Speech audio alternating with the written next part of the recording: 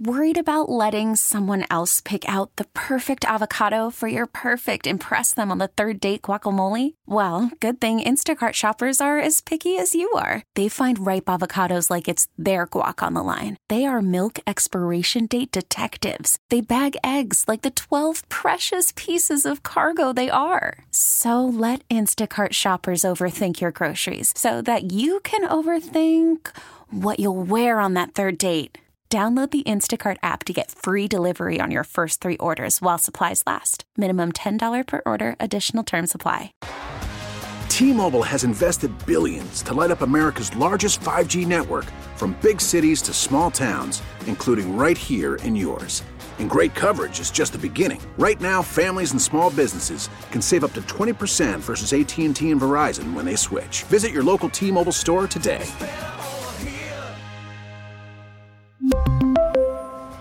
Plan savings with 3 lines of T-Mobile Essentials versus comparable available plans. Plan features and taxes and fees may vary. Here's the list of things that I've been watching recently, and you can make a judgment on how highbrow or lowbrow I am. I've been rewatching Wings from the 90s, the airport show in Nantucket. The scene where Tony Shalhoub is learning to play the guitar, and he's humming, and then he starts singing, "My goat knows the bowling score.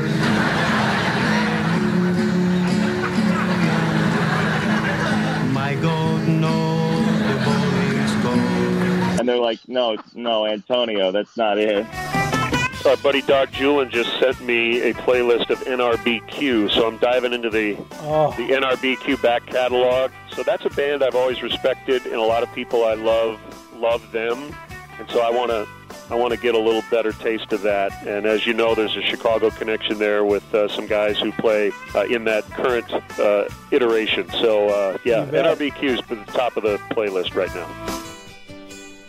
Hit and Run with Matt Spiegel, Sunday mornings on The Score. It is indeed Hit and Run, The Score's venerable baseball show on a Sunday morning. Good morning to you, Len Casper, play-by-play man for the Chicago Cubs, who joins us on the Al Piemonte Ford hotline. Al Piemonte Ford is in Melrose Park. What's up, Len? Hey, Matt. Just looks like another nice day here. A little cool, but sun is shining. We should be playing some baseball somewhere. Yeah, we should. I agree. And I would say good morning to our friend Jason Benetti, but I think the man is sleeping. I have to give him credit, Len, as I know you would. He did Korean Baseball Organization baseball this morning, which means you know he's done it. And your buddy Boog Shambi has done it. It means what, a 2 a.m. wake up, 2:15, something like that? Yeah. I think the games are typically at 4:30 our time. So yeah, he might be conked out right now. Sean, can you do a Jason Benetti impression, or do we have a full sound library of Jason Benetti words that you can just plug and play and make it sound like we've got the robotic version? Probably not. Yeah, I definitely don't have either of those, and I would need to build out the Benetti sound library on more than 2 seconds' notice. Well, understood. So, Len, this has turned into you and me having a conversation, and that's fine by me. Oh, boy! Like that's the worst thing that ever happened to the world. No, it's all good. All good. You know, there's a lot that I want to talk to you about, and most of it involves Jason. We're going to talk about him and then send this to him angrily, right? I think that's the proper way to handle this as a friend and colleague. Would you agree? Right. Yeah. Right. Nothing better than complete panic when he wakes up. Yeah, 75 texts. Where were you? How dare you? Don't you know how important the 10 a.m. guest slot is? I had such grand plans, though. I wanted to do like trust exercises, a version of that. I know you guys have done that kind of thing before. But, Len, what do you Never on the air, though. Right. Len, what do you appreciate the most about Jason? You know? Jason, What do you appreciate the most about Len? I had all sorts of Barbara Walters-esque bits lined up and ready to go. Well, it's a really good question. I've known him for a long time. Since he was doing AAA games in Syracuse and some ESPN work. and I fell in love with his sound immediately. Like the first demo I ever heard, I was like, this guy's big league. And the fact that he ended up back in his hometown with the White Sox is really a great story. He's maybe the smartest person I know. I don't know how you feel about it, but there's no pop culture reference that he doesn't get. He's got a legal background. He always has a quick line for something you're talking about, and it's pretty amazing for a guy who's only, 36? Yeah, something like that. The maturity is just off the charts. So I think he's amazing. He's as good as anyone in our business at what we do. I've had a lot of play-by-play guys who I know well, who don't know Jason well, who have just unsolicited said, I think he's the best young broadcaster in the business. So, yeah. That's him as a broadcaster, and then as a human being, he's just very kind and generous and open and communicative, and loves to have 35-minute chats on the phone about stuff that has nothing to do with baseball, and I love that.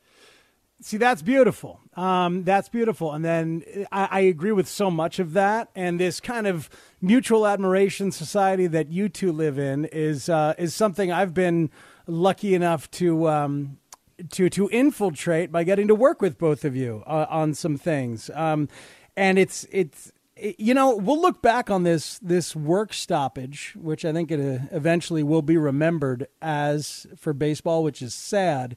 But we'll look back on the pandemic that turned into a work stoppage as an opportunity of sorts to create some content, to deepen some relationships at your home, to rekindle some contact with some friends, which I know a lot of people have done, to delve into TV series and the like. It's been quite something. And what Jason and I have gotten a chance to work on is this never would have happened if we were all consumed with baseball. So I've got some gratitude for that kind of thing in this moment.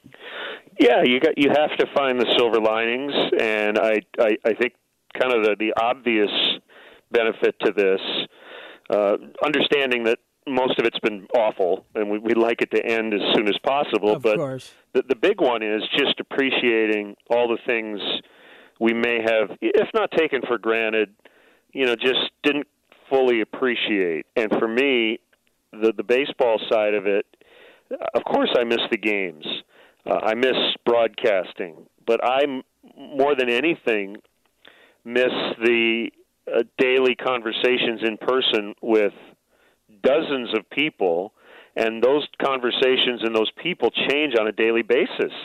That's what I miss the most. The social distancing stuff has kept us from really being in each other's space in a good way. And I think about being at the ballpark for upwards of 8 hours a day, like a typical work day, even though it's being at Wrigley Field, and just all we do is talk.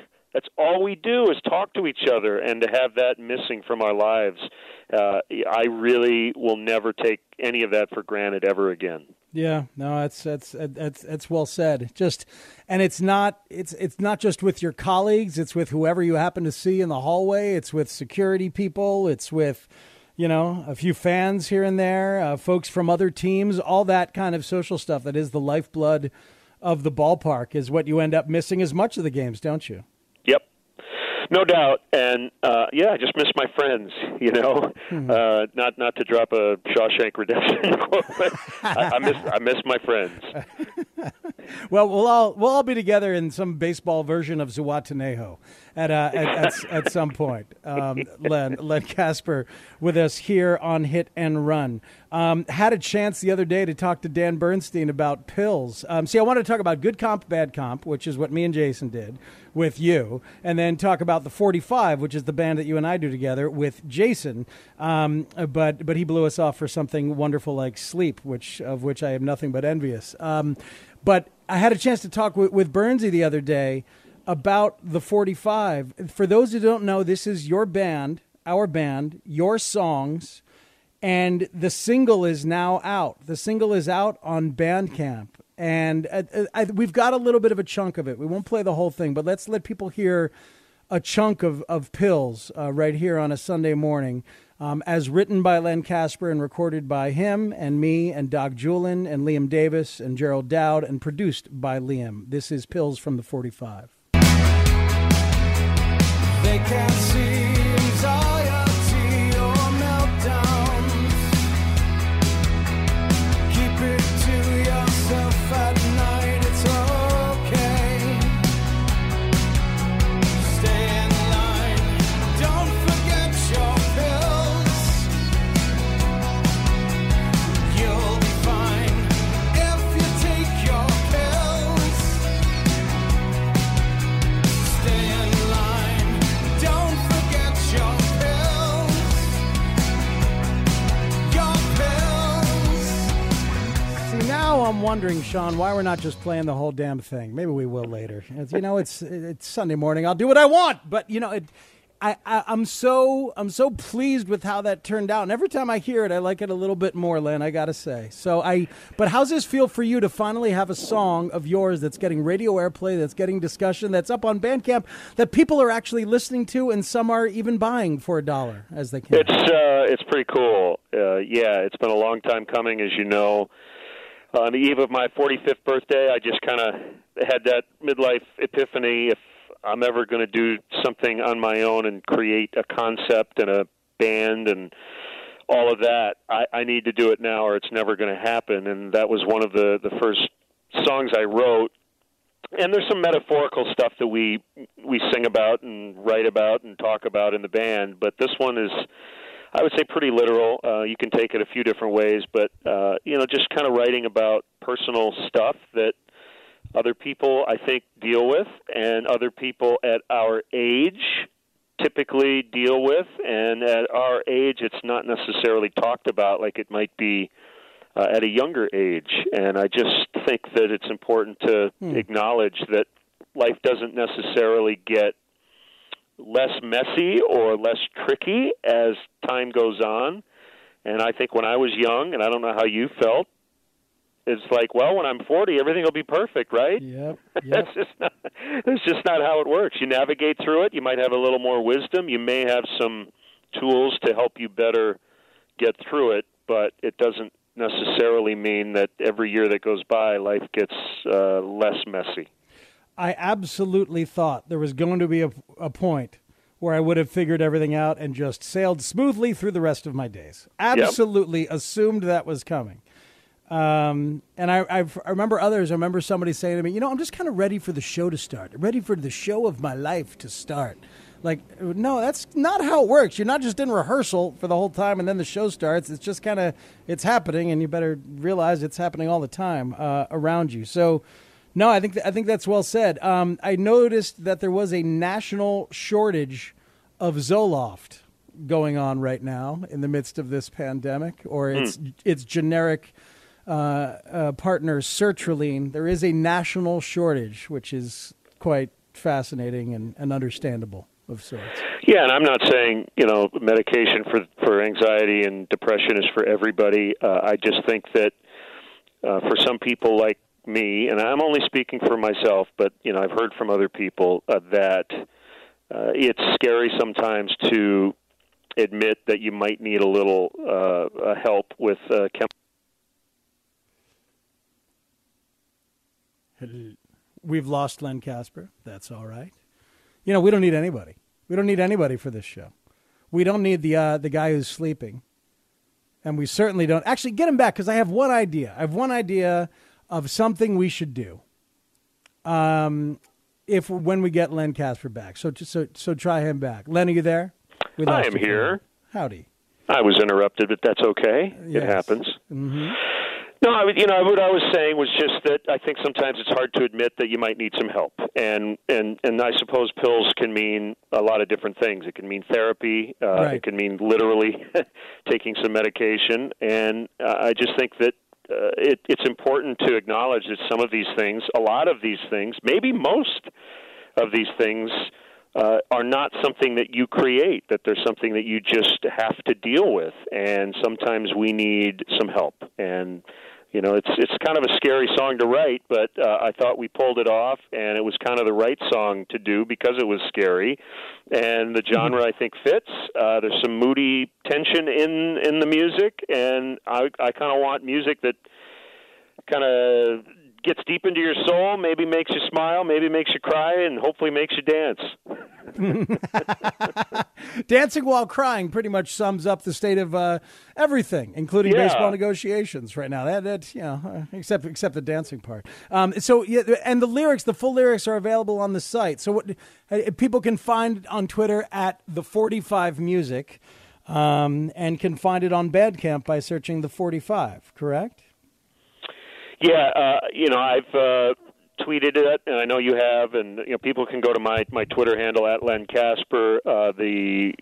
Essentially the website or the handle for the band is at the 45 Music. That is both Instagram and Twitter, and it's not only Bandcamp, but you can find it now on Spotify, Apple Music, I believe Amazon. It's just about everywhere digitally that you can find. And hopefully you'll hear it on some more radio stations.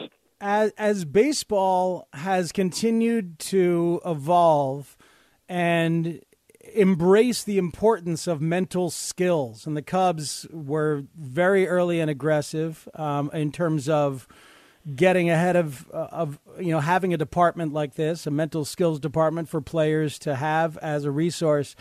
What do you make of the connection between the sport that you've ended up working in and choosing to live your life accompanied by, and the issues that you're talking about? It's kind of fascinating, isn't it? Because there might be no sport more challenging than baseball in terms of dealing with those anxieties and the tendency, the possibility of depression. Oh my gosh! I mean, I know so many accomplished and Hall of Fame caliber players who have made comments to me to the effect of, I don't know if I'm ever going to get another hit, or I'm never going to get another out.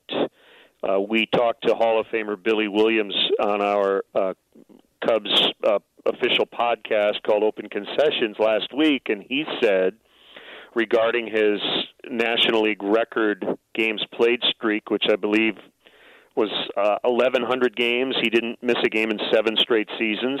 And at the crux of the streak was, I was afraid I would lose my job. Now, here's one of the best left-handed hitters of his era who never would have lost his job had he taken 3 or 4 days off in a row, saying that he was afraid that if he took 1 day off, that was it. So that explains a lot about this game. And I'm sure Mike Trout has been in stretches during which he's gone 0 for 9, 1 for 12. Not a lot of those, but, man, you go 3 or 4 days without a hit, I don't care who you are, that'll give you anxiety. So it's totally built into the game. And then on top of that, if you have just, quote, normal people who deal with everyday things like you and I do, think about how difficult that is. And I think the mental skills stuff has been amazing to see. It's been a long time coming. I think it's been around the game, Matt, for a long time, but it hasn't been talked about much because I do think there was a stigma against it. But you'd be hard-pressed now to find a major league team that doesn't have multiple mental skills coaches, and I think it's a great thing that we've seen. The first instance that I remember is John Smoltz. That's the first, at least open, shared nationally moment of a player saying that they reached out and got help, and it changed things. You remember? I'm sure there's incidences before that, but I just never heard about it. Yeah, and really, I think a lot of it goes back to Steve Blass, Steve Sachs, and a lot of the throwing issues. I think that at that time, psychologists were recruited to try to figure out, these throwing issues. In some cases, it worked. In other cases, it didn't. But yeah, I'm sure in golf you hear about the yips, and you've got the best in the world who can't hit a 6-inch putt. And that's scary. And when you see that happen and you feel like your livelihood is on the line, you need to get some assistance. And sometimes you just cannot do it all on your own. Let me recommend a book to anybody who's listening and maybe needs a book in this in these downtimes. The Art of Fielding. I don't know if you ever read it, Len. The Art of Fielding, about the college shortstop who develops the yips and can't find it. It's a beautiful debut novel by a guy named Chad Harback. It ties into Herman Melville of all things, but it's one of my favorite books in the last decade. I don't know if you ever had a chance I will check it out. Yeah, I highly recommend The Art of Fielding. All right, last thing I want to do with you. Jason Benetti is sleeping, understandably. Because he did Korean Baseball Organization this morning. He slept through our interview, and we will not be upset with him about that. I think we should leave him a voicemail. His voicemail does not give up his phone number at all. So I think we could call and leave him a voicemail, Len, so he feels okay about it, because I don't want him to feel guilty. It's all right. You know? Yeah. No, that's true. And by the way, I did not have a long dissertation. Yes. But I did have a good comp, bad comp. Oh, idea. excellent. If you want to hear it real quick. I do. So Please I enjoy the idea, and for people who haven't seen your YouTube videos, the idea is you take a baseball player, and instead of comparing him to another baseball player, which is something we do, you compare him to something non-baseball related, correct? Yes, absolutely. So mine would be Edwin Jackson, and my comp would be Kevin Bacon. Oh, that's lovely. Edwin has played for, I believe, a Major League record 14 teams. If you check out Kevin Bacon's Wikipedia page, it has, yes. I believe it has 3 rows in terms of films, and then it says, hit this button for 69 more rows. So he's been in like 70-plus movies. You have 6 degrees of separation with Kevin Bacon. Yes. So I just feel like Edwin Jackson is the 6 degrees of separation in our sport. Now that's is that a good comp, bad comp? I love that. That would be fun, and to do it as a good comp or bad comp, Jason or I would need to flesh it out, and we'd find some things in the history of both Edwin Jackson and Kevin Bacon. Those are my favorite things. Like when I found that Ricky Henderson, who I comped to Prince, right?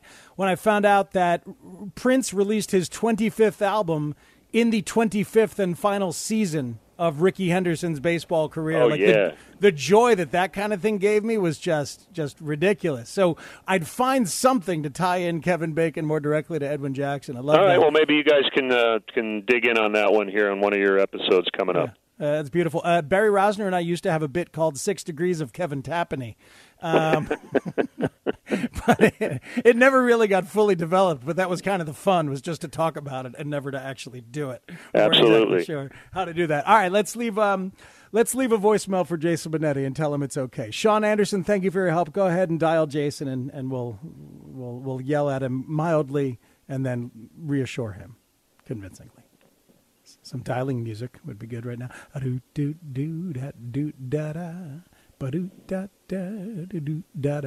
Hold on. Okay. I thought this was going to work much more easier. It's coming up. Yeah. Sean's working on it.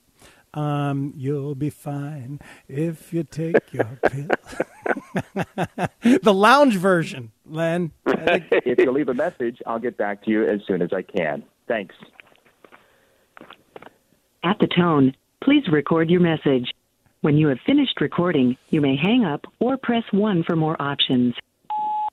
Hi, Jason. This is Matt Spiegel. I host a radio show called Hit and Run. You're supposed to be on right now. I'm here with somebody else. Hey, wake up.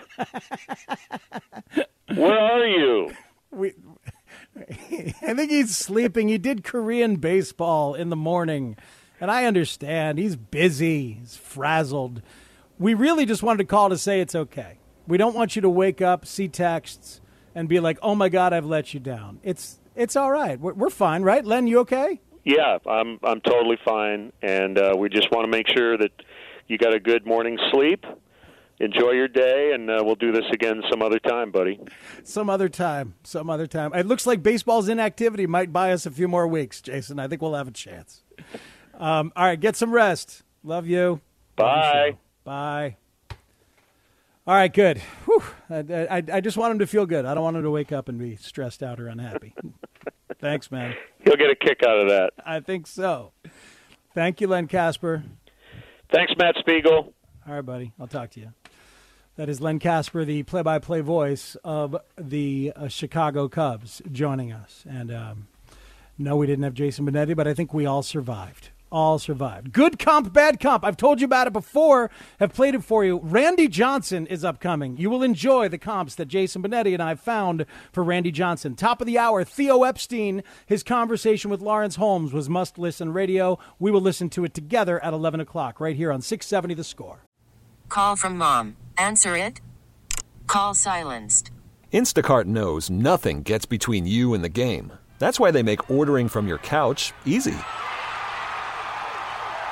Stock up today and get all your groceries for the week delivered in as fast as 30 minutes without missing a minute of the game. You have 47 new voicemails. Download the app to get free delivery on your first 3 orders while supplies last. Minimum $10 per order. Additional terms apply. T-Mobile has invested billions to light up America's largest 5G network, from big cities to small towns, including right here in yours. And great coverage is just the beginning. Right now, families and small businesses can save up to 20% versus AT&T and Verizon when they switch. Visit your local T-Mobile store today.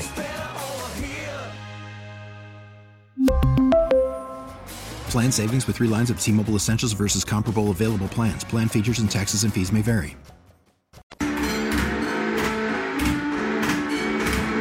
It's time to check out the comp and circumstance for a ball player of note, as we do every week. Jason Benetti and I working on good comp, bad comp. In the first one, Bartolo Colon was deemed by you, the viewer, more similar to a McDonald's Shamrock Shake than the painter Pablo Picasso. In the second one, Ricky Henderson was deemed more similar to music icon Prince than he was to WWE's The Ultimate Warrior. How about Randy Johnson? What would we do for the big unit? How do you comp the big unit to anything except a ball player? I went first this time. Randy Johnson is almost exactly like the Washington Monument. The Washington Monument, like Randy, started out awkwardly. Randy struggled mightily with his control early on, led the league in walks for 3 straight years, hit batsmen for 2 years. The Washington Monument construction was halted early on for 23 years due to a struggle for control over the National Monument Society. My God, folks, you can't make this stuff up. Initially, it was supposed to be more complicated. The Washington Monument was supposed to have Washington in a chariot leading 6 horses and all this crap. Randy's delivery was complicated. Elbows, knees flying everywhere. As he evolved, it got simpler. It got more streamlined. For 5 years, beginning in 1884, the Washington Monument was the tallest structure in the world until it was eclipsed by the Eiffel Tower. Randy Johnson, for a while, was the tallest pitcher in the history of MLB until he was eclipsed by former White Sox pitcher John Rauch, who, incidentally, his nickname was Eiffel. It wasn't, but it should be. So I was hoping on that one. All right, then this. Randy Johnson famously accidentally killed a bird with a pitch as it flew in front of him during his windup. Get this. A 1935 study found that migrating birds were killed in the dozens with regularity by flying into the Washington Monument. It was not uncommon to collect, and this is a direct quote, a bushel full of dead birds at the base of the monument just from the course of one evening. The Washington Monument and Randy Johnson, perfect comps. What do you got?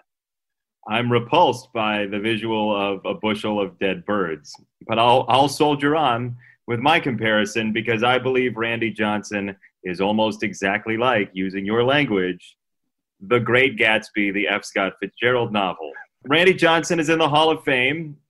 Great Gatsby was chosen as the best book ever by USA Today in 2014. Randy Johnson led the league in strikeouts 9 times. Jay Gatsby and his parties were dedicated to excess, like Randy Johnson's strikeouts. Randy Johnson pitched during the height of the home run surge. The Great Gatsby is dedicated to fun in the Prohibition era. Randy Johnson went into movies and starred in Little Big League. Great Gatsby, to very little success, really, if you watch him, was adapted into a movie multiple times. For Randy Johnson, as you mentioned, control was an issue, leading the league in walks. in 3 straight years. Control was an issue in The Great Gatsby, throwing those lavish parties once again, and everyone drives poorly in The Great Gatsby. Literally everyone. Quote about Randy Johnson from Nolan Ryan, he was just pitching and not doing a lot of thinking. So there was a lot of recklessness and death in The Great Gatsby. Daisy Buchanan accidentally kills Myrtle Wilson at the end of the book, which very much sounds like the death of that bird that you were talking about. Quote from Gatsby, it takes 2 to make an accident, as Randy Johnson and the bird did. They were careless people, Tom and Daisy. They smashed up things and let other people clean up the mess they had made. The one thing that really makes this comparison land, though, is Randy Johnson. There's that picture of him looking over his glove with the eyes, right? The staring, just the menacing stare. Dr. T.J. Eckelberg, who is, I believe, an optometrist, is one of the major symbolic points of The Great Gatsby. His eyes are on the billboards watching over these terrible people. The eyes gazing down on the populace like Randy Johnson's eye over his glove. Great Gatsby, Randy Johnson, one and the same. Oh, my goodness. It's a tough battle between one of the great novels in the history of literature and the Washington Monument. A giant obelisk in a field versus a book for Randy Johnson. I just tweeted the link to the YouTube video as well as a poll, so please vote. Now that you've heard it, if you wouldn't mind, go over to the Twitter page and give it a vote. You know I won. It's okay. I think I won at bushel full of dead birds. Right, Sean? I mean, I think that kind of... I knew... Here was my thought process. Was, all right, I need to comp something to Randy Johnson. What I need is something really, really tall that struggled at the beginning for control. That's what I needed. So I'm like, all right, see, did they have a hard time building the Eiffel Tower? No, apparently not. Did they have a hard time building Washington Monument? 23 years they paused. Got it. Well, that was the best part about the whole thing was when you said that John Rauch's nickname was Eiffel. Did you buy it for a moment? Just for a moment? A little bit. You know, I think if you didn't say, it would have been nice. I think if you went with it and just said John Rauch's nickname was Eiffel, I think people would have went with it. But I couldn't do that. I didn't want, people in Rauch's life to go find him and say, hey, Eiffel, what's up, man? I remember John Rauch for 2 things, his famous Eiffel nickname and giving up 2 home runs to Mike Cameron when he hit 4 against the Sox. Oh, yes, sir. It doesn't matter how tall you are when Mike Cameron's on fire, mister. Top of the hour, you'll hear from Theo Epstein, who spoke with our Lawrence Holmes right here on 670 The Score. But before that, let's talk about a couple things. One of which I want to talk about with you is the documentary coming tonight. And I'm wondering what intrigues you about it. What storylines intrigue you about it. And I want to talk about our feelings from that summer, that long gone summer of 1998. And then I want to talk about 2 stand-up comics whose work I watched, both of them, yesterday, and have completely different feelings about the 2 of them. So we'll mix that in as well. It's all here, hit and run on 670 The Score. 2 outs, 9th inning. And the 1-1. Sammy drives one. Get out the tape measure. Long gone. I don't believe it. Sammy Sosa ties the game 8-8.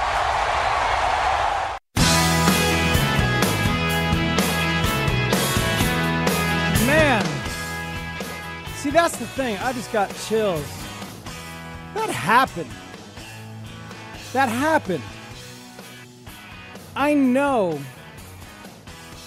that Sammy and Mark were filthy. I know it. Part of me knew it then, didn't want to believe it, or just didn't want to deal with it, or rationalized it enough to allow myself to enjoy the season. So that makes me guilty. I get it. Makes me complicit. I'll wear it. I was young, but I was in the business. Didn't really have a loud voice. I was on, 98, I was on every Sunday morning on The Score between 7 a.m. and 9 a.m. Now look at me. I've moved up to 9 to 12. Impressive, huh, Sean? Only took me 22 years. You got an extra hour, too. Now, there was a foray there in the middle where I left, went to Sporting News Radio and did Saturday and Sunday mornings, then left the Score altogether and moved out to LA with Sporting News, then came back and did middays for a decade, as you know, and now back with you on a Sunday, which is ironic. But at the time, yeah, so I had a show for an hour or two on Sunday morning. Did a lot of fantasy baseball. Didn't pontificate a lot on the game. Now I'm just I'm all full of pontification. It's all pontificating all the time around these parts. But yeah, I enjoyed the hell out of that summer. And I wonder what the chills that I just got were about. Just the majesty of the moment. Boy, it was that unmistakable crack of the bat. Pat Hughes' voice booming. The Wrigley crowd exploding. All the visuals that a well-crafted radio call will thrust into your head. Right? But I'm sure I was listening at the time to that game. So it takes me back to whichever moment it was. I don't remember where I was for that particular game, but I do remember 2 or 3 different moments of not leaving my car when I was in the parking spot behind the building where I lived on Medill, right near Fullerton and Western, tucked back in there, right near some great bars. Rich's First One Today, not far from the Charleston. I think it was Mickey's was the bar at the end of a double dead end there at Medill and Levitt. One of those crazy Chicago bars, as was Rich's First One Today, where you'd go by on a Thursday night at 9 o'clock and the bar is closed. No one there, doors are locked, no one's there. Then you'd walk by on a Monday morning at 11.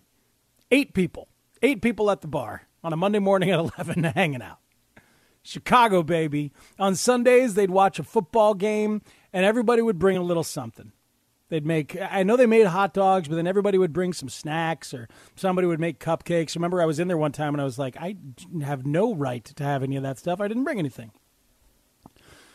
But anyway, so I remember sitting in my car behind the house waiting to hear Pat make those calls. It could have been one of those. Maybe that's where the chills came from. I'm really looking forward to living in that time again tonight. I'm told that they don't even bring up steroids until 48 minutes or so into the thing. And that's interesting because I suspect that the effect that will have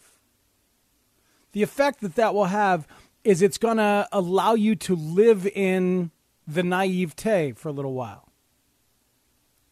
And that year did allow you to live in the naivete for a while. It wasn't until the AP writer found the androstenedione in Mark's locker that conversations began.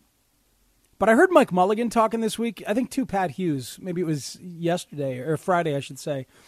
And Mully, who was on the Sports Writers on TV at the time, said it reminded people of some of the context around it. Like, Andro, all right, well, in the NFL, people use stuff like that because you got to be stronger. In baseball, that wouldn't help you. Could that really help you to have andro or steroids in baseball? You still got to swing and hit the ball. That we didn't realize the overarching effects quite yet. Weren't really well versed on it as we entertained the possibility. The fact that it improved your bat speed dramatically. Go back and watch McGuire's bat speed. Watch that tonight. Watch how fast and fluidly a man with that kind of bulging muscles, gets the bat through the zone. It's outrageous. We didn't realize how it helps you recover from workouts so well. So you can work out again and again and again and build muscle and again and again and again. We didn't realize that. But with that aforementioned bat speed, that's where the power comes from. And then there's the confidence, right? There's the confidence that, I have the quickest bat in the world right now. I'm absolutely rolling. What does that do for you at the plate? To know that all I need to do is get the bat on the ball. This thing's going out. I got it. That's transformative, right? We didn't know about all those effects quite the same way that we do now. So I'm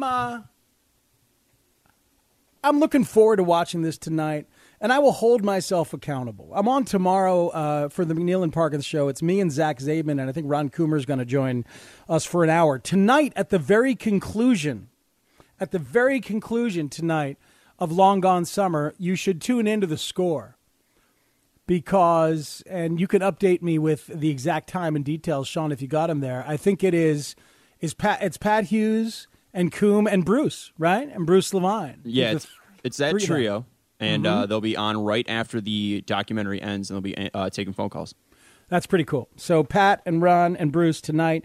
Tomorrow, me and Zach and Ron for part of the afternoon as well.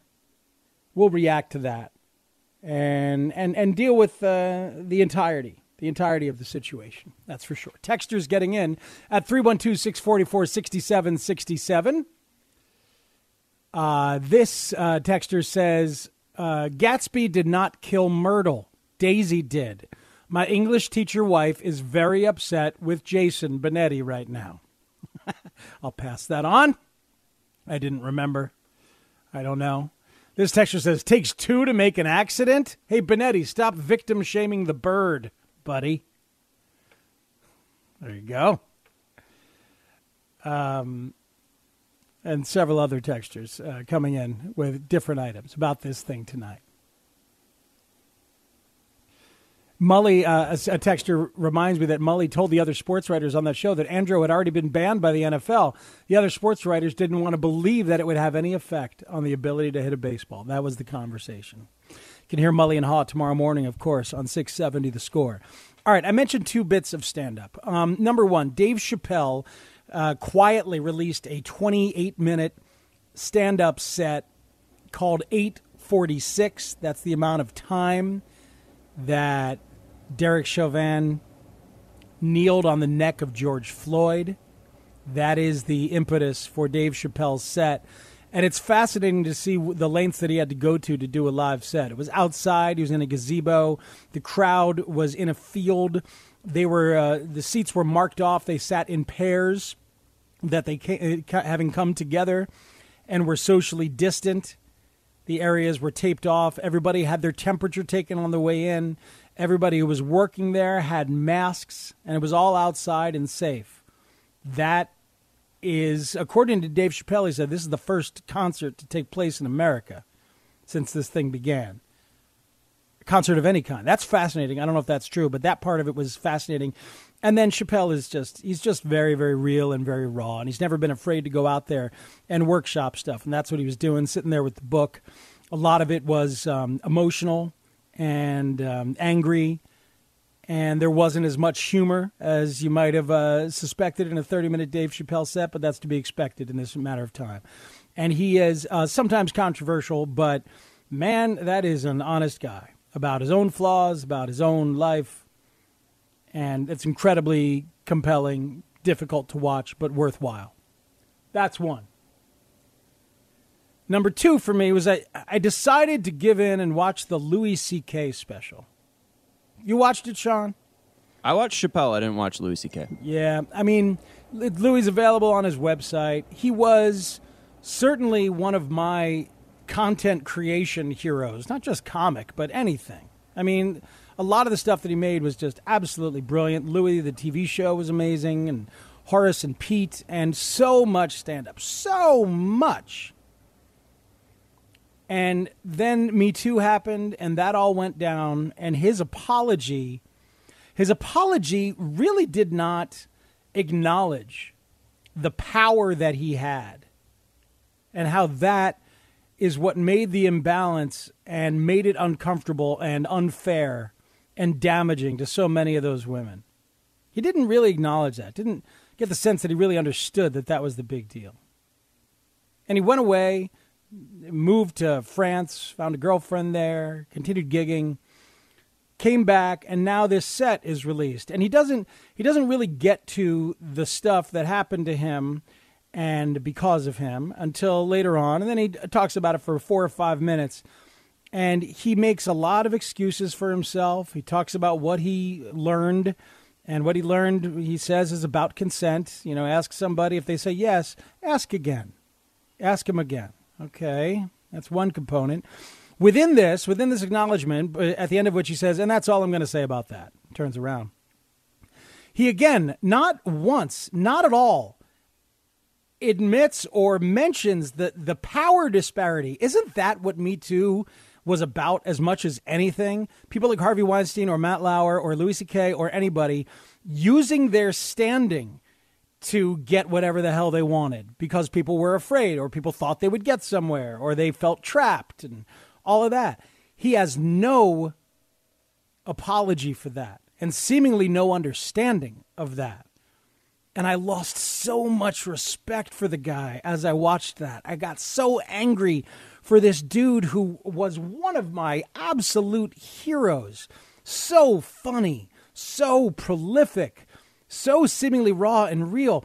But all the things he used to say about, being a bad person and admitting that some of those things were inside of him, it all came with the undercurrent of us believing that he was a good person. Like he used to have this incredible bit about